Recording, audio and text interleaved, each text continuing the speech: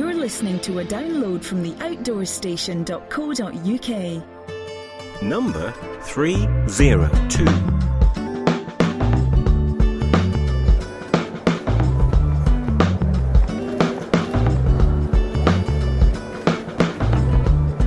Hello, welcome back to what probably will be the final episode from here in Friedrichshafen, the huge European fair taking place down here on the lakes shore of Lake Constance.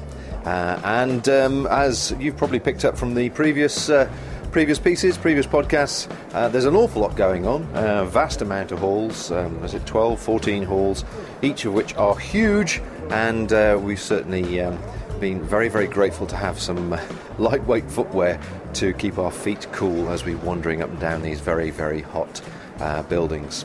The weather wasn't too good last night. The big party night, which is the Saturday night, usually is a massive a case of all the international people in the wholesale retail network letting their hair down a bit, but just at the point when it all was about to kick off, the heavens opened and a summer thunderstorm certainly unleashed its full power. So it was not quite as exciting as it potentially could have been, but exciting in a completely different way. But Rose and I were actually shattered, so we actually headed back early, and although we got soaking wet back to the campsite, we soon tucked in and actually were quite glad to get an early night. But anyway, what have we got for you on this particular episode? Well, I booked a few appointments with people related to products I've seen, and I've got a very, very special appointment with a company which people will probably start to become aware of in the UK, namely Evernew from Japan. Although they're not actually displaying here, they've actually booked a room to meet all their distributors and the press and so on, and I'm hoping to catch up with them a bit later on this afternoon. Another person which I think will be of great interest to a lot of the UK lightweight market is Dale Karikostas, and he's the Director of Tents and Shelters for Cascade Designs. And the MSR stand has certainly got a few interesting new products which will be coming through, which I'll have a chat with him about. But first of all, I had an appointment with Tammy Fairweather, who is the PR manager, again from Cascade Designs, and they were showing quite a large range actually of hydration packs, specifically from Platypus, and designed differently this time, from the hydration unit outwards as opposed from the pack, and then finding a space to put the hydration unit. So I'll let Tammy Fairweather pick up the story, and I had a good conversation with her about what this new range contains.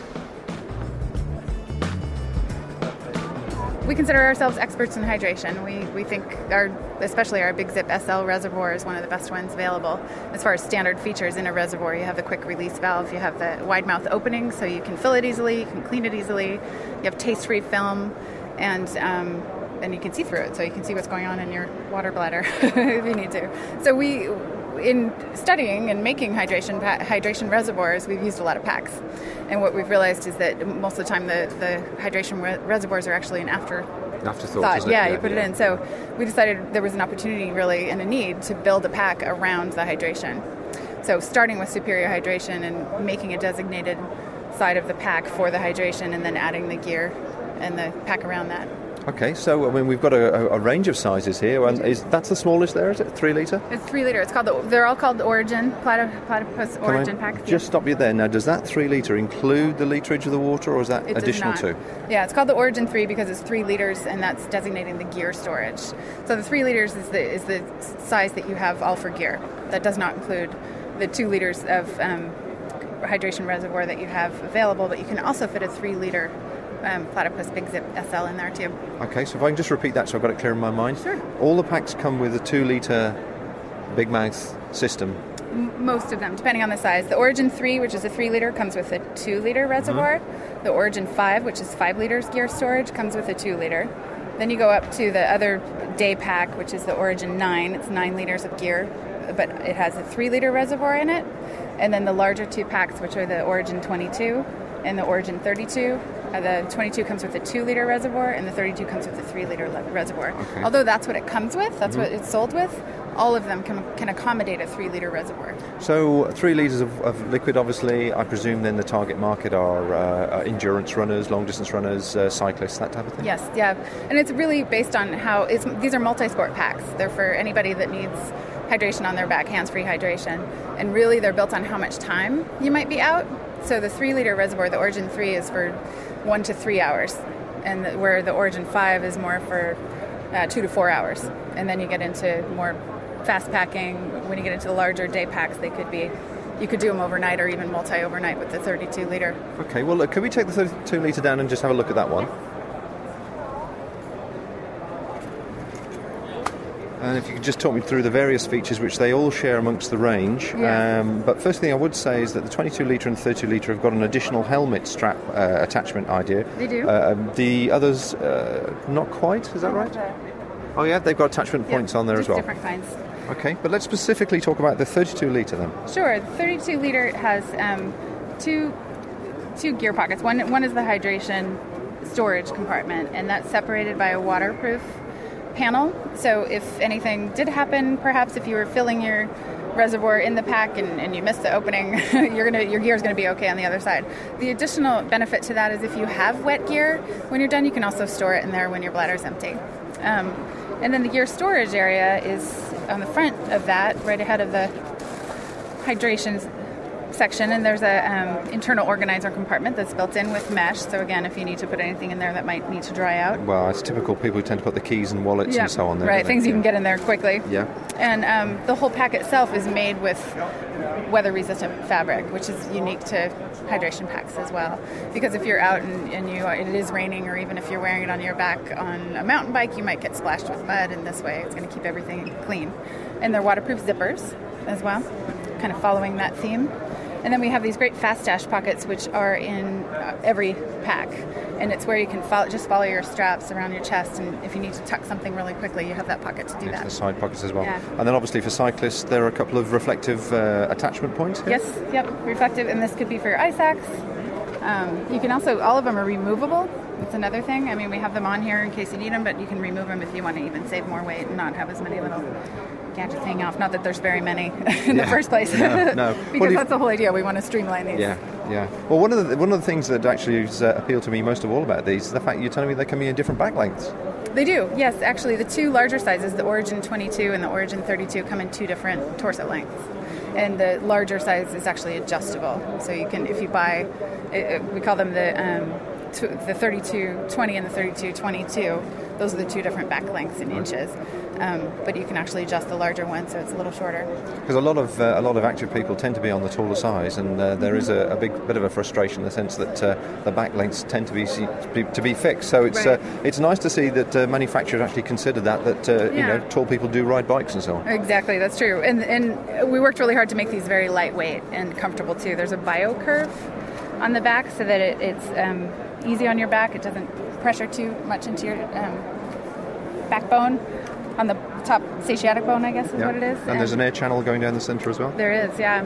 And so with the lightweight, we've worked really hard on these so that there's not pressure points. It's just a very comfortable pack that you can wear for a long period of time. Well, however long you're using the pack that we have. In fact, our VP was just saying he just took it through the south of France and all over trains and everything. He said it's totally comfortable. He's been really happy with it. And we've tested it extensively, actually, because we have a lot of people in-house that have been desiring a pack like this, since we're big hydration people. Well, there's nothing better than having demand from the workforce, is there? Exactly. So one final question then. There's a range of colours here I can see on the wall in front of us, and what colours will we see in the UK, and when will they be available? They're going to be green, blue, and black in each of the 5 models, and they'll be available in January 2011. You're listening to the outdoorstation.co.uk.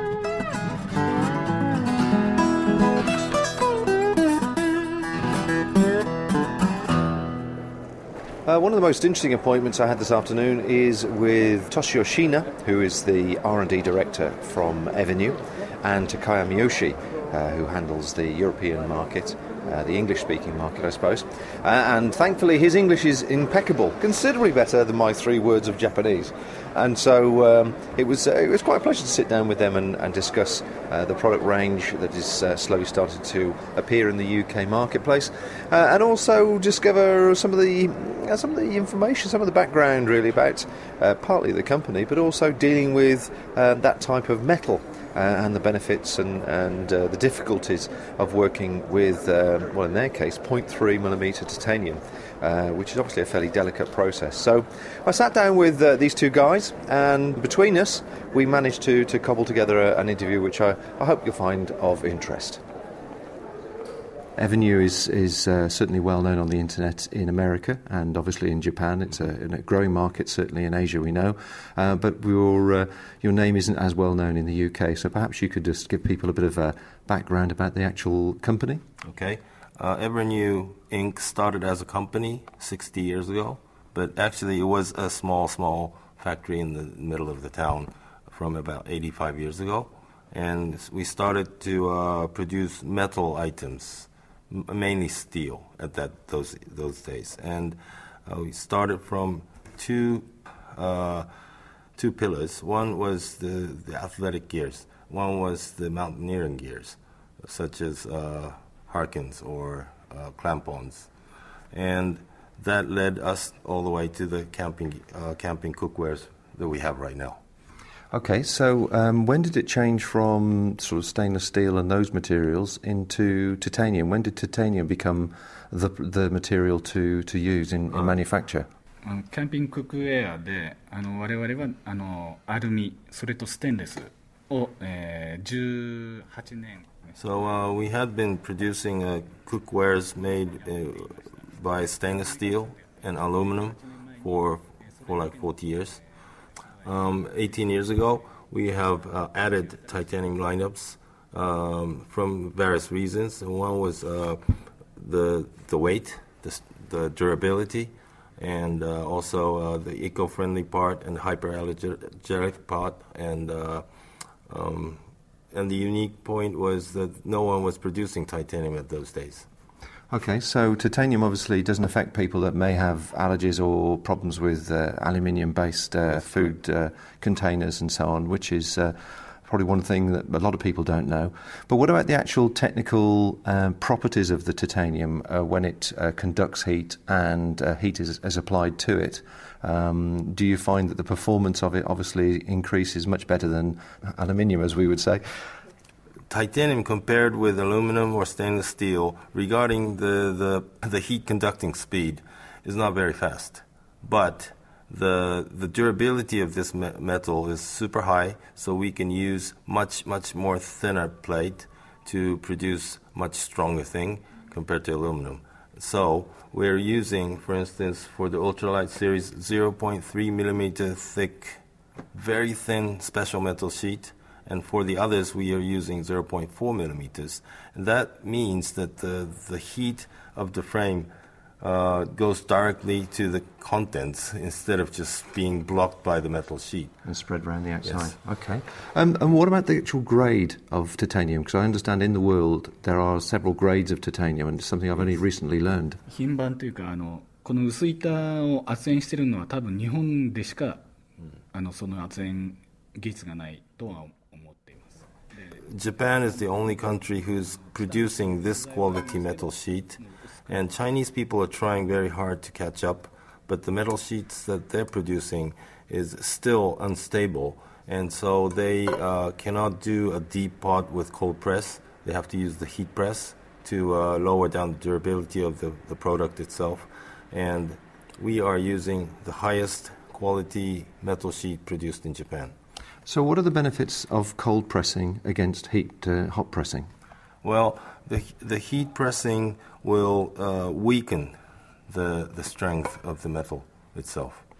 There are ways to make it stronger with heat, like in swords or knives when you produce by metal. But in the case of titanium, if you use metal heat, when you're changing the shape, it will just drop the durability. Okay, and now I think a lot of people, once they start to look at the brand name, will see the range of products that you produce. Okay. How big is the factory? Because it's very easy to assume that it's a huge factory and there's lots of people.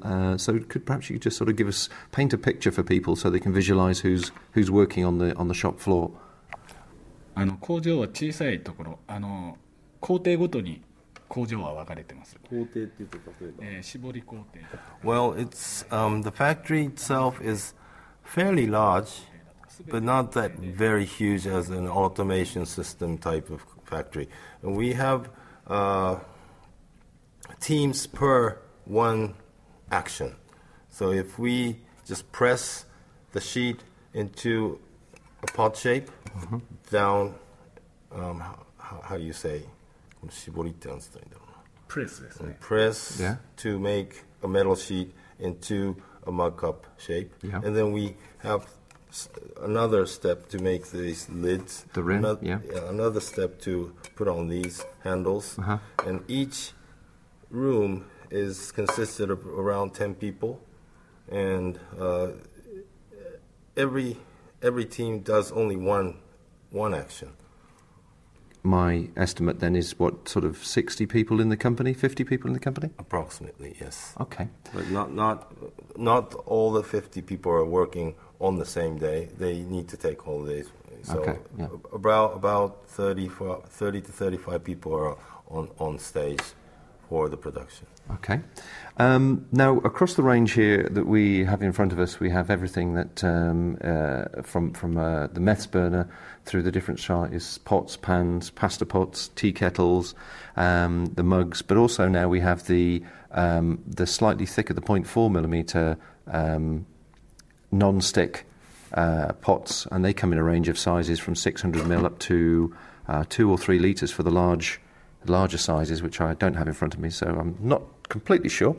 Now, tell me about the non-stick coating, because there's been some concerns in the world about the PFOA, which I can't say, but I mean, my friend on my left can say the name. Powerful or octane. There you go, you see? Fluent in English. So, tell me about the coating and why it's a better coating than others on the market. So this complicated name, PFOA, is sort of an acid, and it is always contained in Teflon or other F-type of coatings, whereas this coating that we are using is silicone ceramic coating, which has no PFOA in it.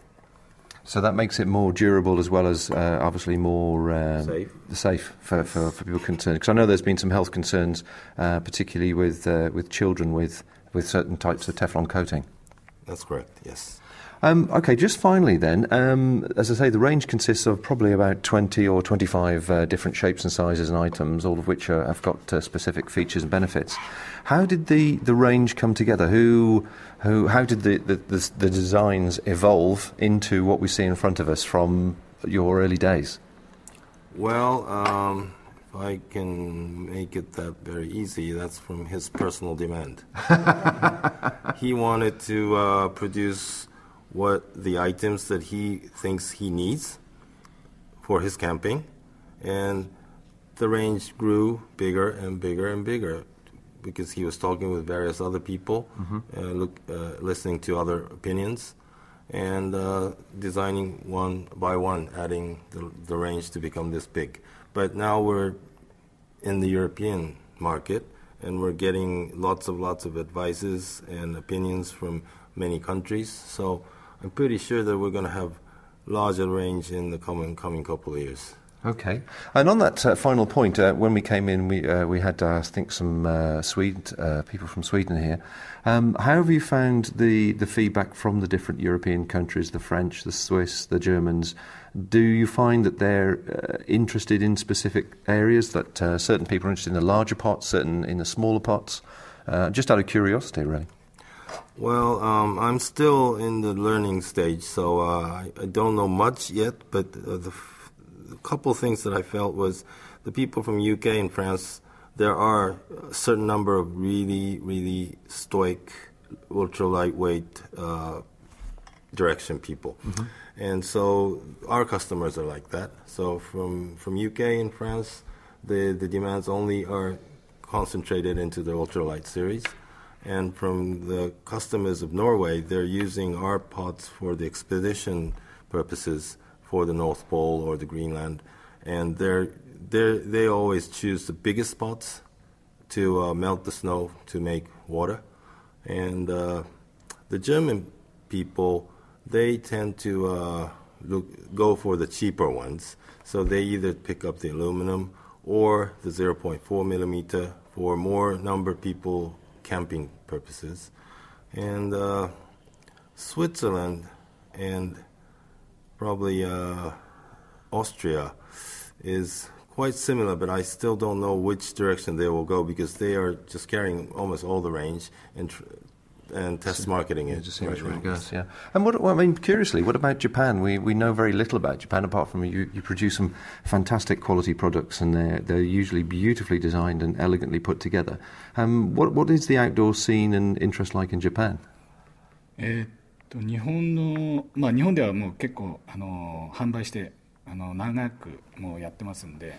In Japan, we have been selling these products for more than 15 years. And so it started actually from the lightweight people, the ultralight hikers, and also the people who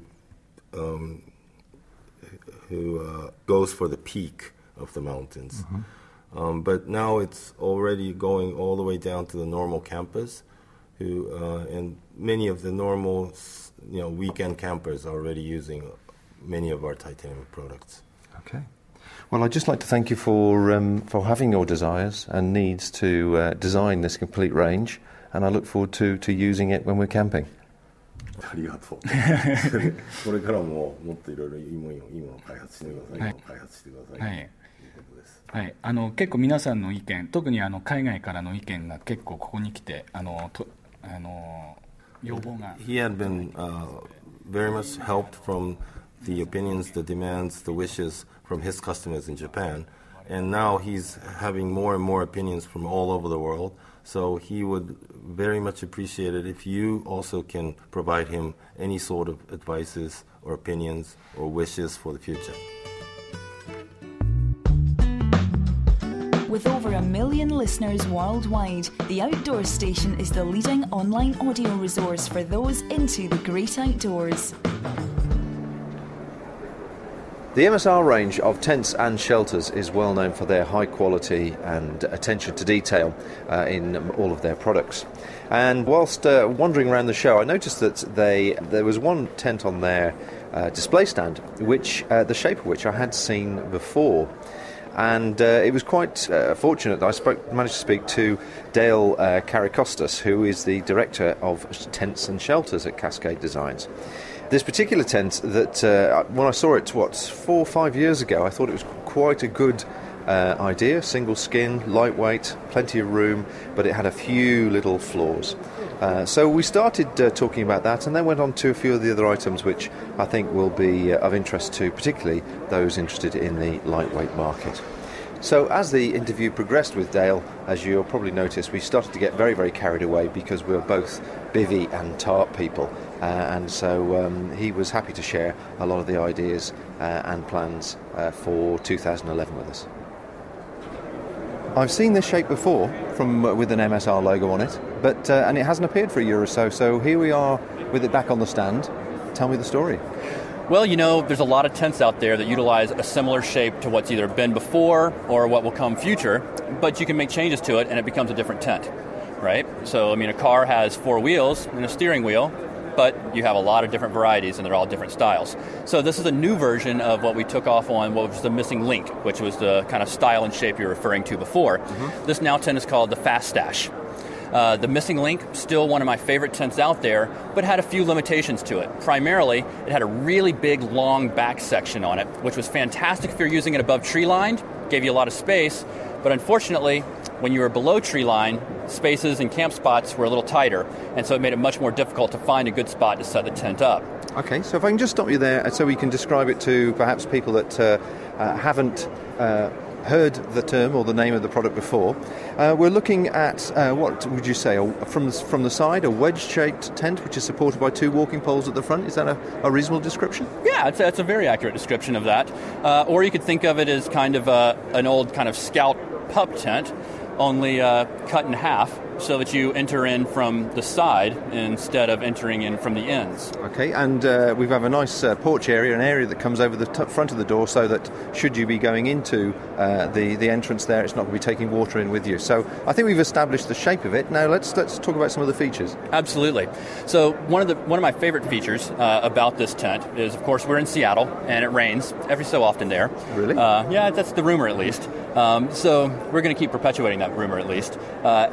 And so we hike when it rains. So we want to have a shelter that we can put up very quickly, that we can take down very quickly, and that we can keep our gear dry in. So you'll see that it has a D-shaped door, but is fixed at the bottom. That's really nice because after you get it set up very quickly, and we'll demonstrate that in a second for you, your dry gear goes inside, and you can very quickly just lay the door, which is of course completely waterproof, over all of your dry gear, and you now have a place to sit that's nice and dry on top of your gear as you take off your wet layers of Gore-Tex or whatever your waterproof layers are as you're wearing. Then you can take them and set them off to the side over here where they're still covered, but they're protected from the rain, but they can still also dry out without getting the inside of your tent wet. So it gives you that nice outside storage area as well. Now, one of the things I think is important to mention here is that this tent's only 1.3 kilograms. So it's still exceptionally lightweight, but the floor plan size of it is what a lot of people would consider a 3-person footprint, just from the square footage of it. Yet we're calling it a 2-person tent because we like to make sure that people are having a nice livable experience in the outdoors and not suffering. Because people don't want to suffer in the outdoors. You want to go out there and have a good time. Well, we also have wind in this country as well, or in the UK, and I think that was one of the things I noticed in the previous design. There wasn't a way for the large surface area to be held back under tension should the back of the tent, the rear of the tent, catch a reasonable force of wind. And I noticed now there's a new attachment point there, and on top of that, you seem to have been placing more bug netting either side of the tent and above it as well, which obviously allows greater ventilation. Yes, we definitely added more guide points to the tent to make it really very structurally tight, so you can guide out and really make it very storm-worthy. One of the challenges with the previous design was that it was very solid. There was some mesh to it, but really it was dependent more on the window of the door. There was a small mesh panel in the back. But with this, we've now made both the sides complete mesh, and then have designed awnings that pull off to the side that keep it completely covered. So even in really strong storms, you can have the sides pulled open and allow that mesh to really do a good job of ventilating on each side, so you get really nice cross ventilation, in addition to mesh above the door, and the door also has a closable window that's half mesh. So you can really have this thing be a very open, almost a bug netting shelter underneath a tarp, except that it's all one piece. So yes, that was one of the main things we wanted to address, was the added ventilation as well. One of the other key parts too, and you mentioned wind, is that from the side, the previous version that you're referring to had big flat sides. Yeah. These 2 panels off on the side actually pull off and shed wind much better as well, by tensioning that top ridge line, as well as providing coverage from rain. And it presumably also gives you the 90 degree tension on the actual vertical poles as well, to make sure there's 3 tension points, isn't it? There's 3 tension points on it. So much like you would have a telephone pole or a radio tower that has guy lines coming off of that, all the seams on this tent act like those guy lines pulling off to keep those poles nice and tight and the tent structure very stable around them. Well, it's certainly worth noting for people listening to this who want a tent of this capacity, and has to be said, it is huge. Certainly, I'd agree with you. I'd put it, you could say 3 people, certainly. Is that it's a single skin tent, so ventilation is important. Certainly with humid weather that we're actually suffering at the moment in Germany here at this trade show. Obviously Seattle's different to the UK, so how do you guys sort of see this sort of product performing in the UK and sort of mainland Europe? The weather in the UK is really more similar to Seattle than you would think, in that we do have kind of cool weather, we have lots of fog, sometimes the air is not moving very much at all, and then sometimes you have big gusty winds that come in, for us right off the Pacific, for you right off of the Atlantic. We're both on the western coast of our continents, so we do have somewhat of a similar weather pattern in that regard, and temperature-wise as well. Both we experience a lot of rain too. We test our tents a lot in the Cascades, And there, like I say, it's either snowing or it's raining, and usually not much in between. So we've already had a lot of nights, many months actually of nights in this tent, and it's just performed great. So I would expect it to do equally well in the UK as well. I can certainly see that one of the rules for adventure racing in the UK is that the tent that you use has to have a sewn-in ground sheet, and certainly the weight of this is very attractive. But have you got the stash sack to see how big it is when it's crunched down in size, when it's packed away? I do. It'll be a little bit smaller than the one you're going to see here. But, you can see here that it's probably, about 6 centimeters around.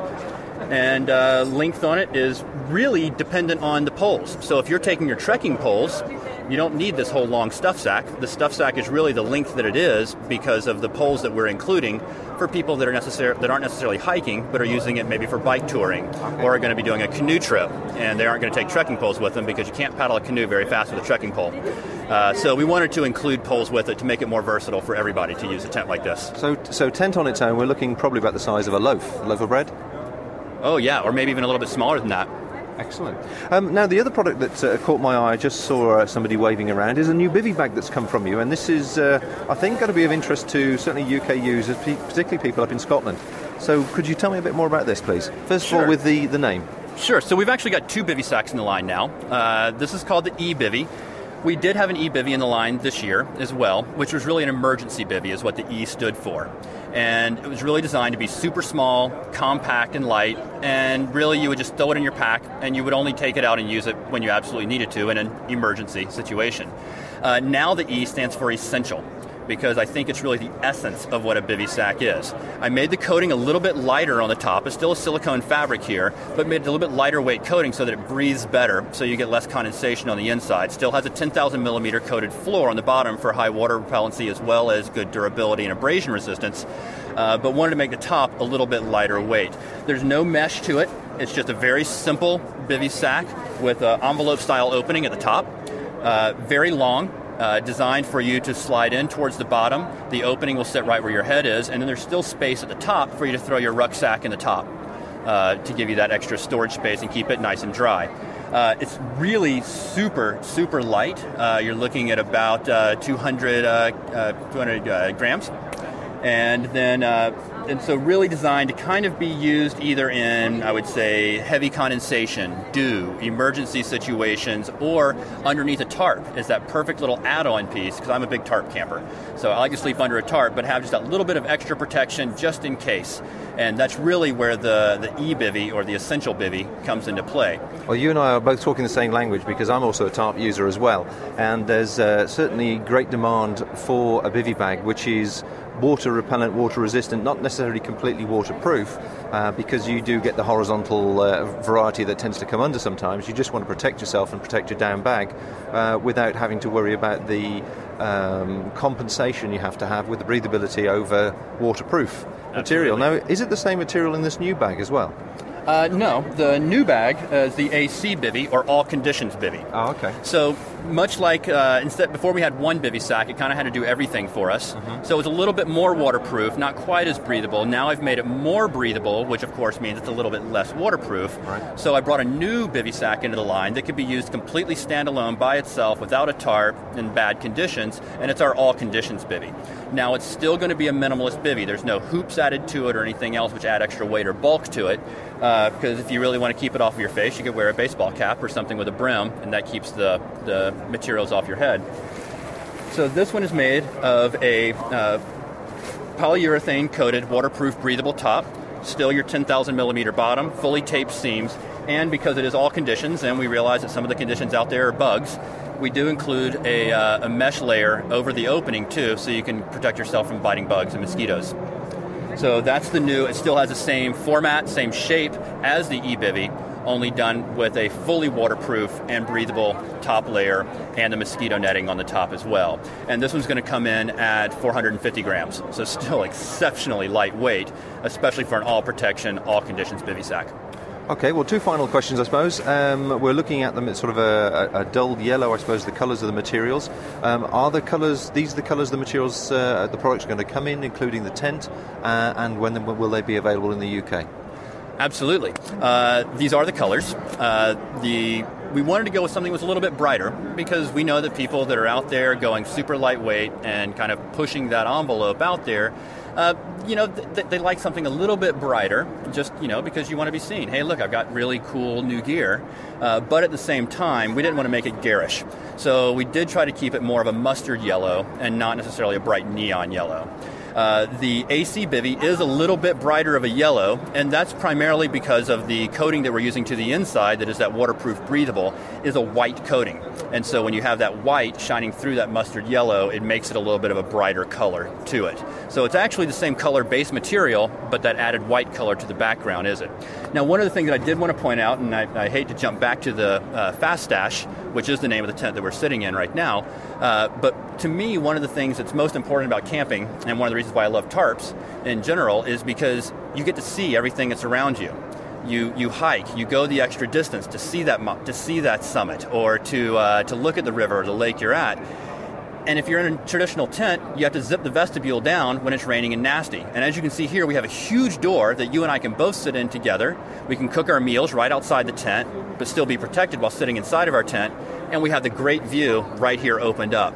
The tent's called the Fast Stash because we very quickly can drop the poles, completely collapses down, so we can go off on a hike, leave all of our gear stashed inside, safely and secure and out of sight, and completely waterproof and protected. We come back, pop the poles up, and it literally takes 5 seconds to reset your tent up, and you're back under your safety of your shelter.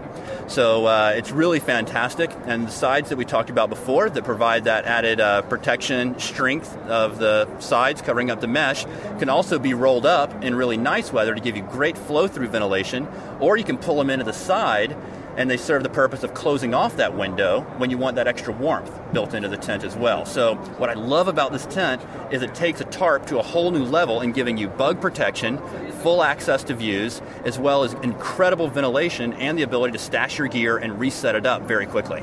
Okay, I'm almost pressing hard on the checkbook. When's it going to be available in the UK? It'll be available January 1 of 2011.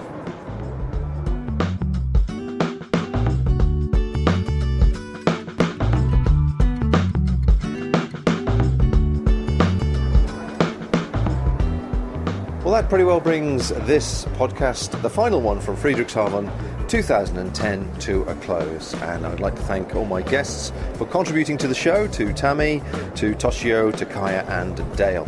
Thanks very much indeed for their time and their input.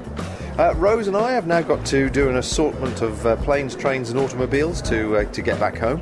But I'm sure that when we get home at Sunday evening, then we'll start again on Monday morning and catch up with all the paperwork and everything we've missed for the last few days, which is such fun when we're just feeling so shattered.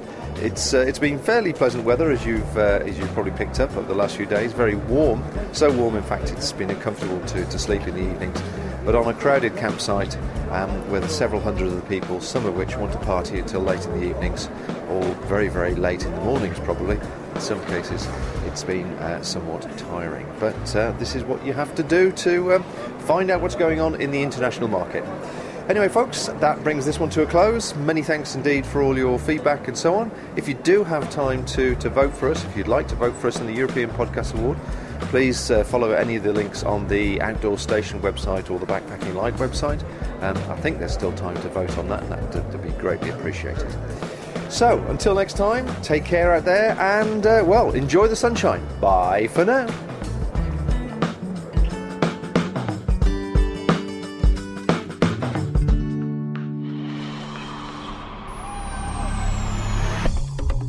Thank you for listening to this podcast. To hear more from our extensive free library, please visit the website at theoutdoorstation.co.uk. You can now follow The Outdoor Station on Facebook, where we chat about each program we produce, answer questions and discuss future productions. Why not join us there? This podcast is produced and hosted by theoutdoorstation.co.uk.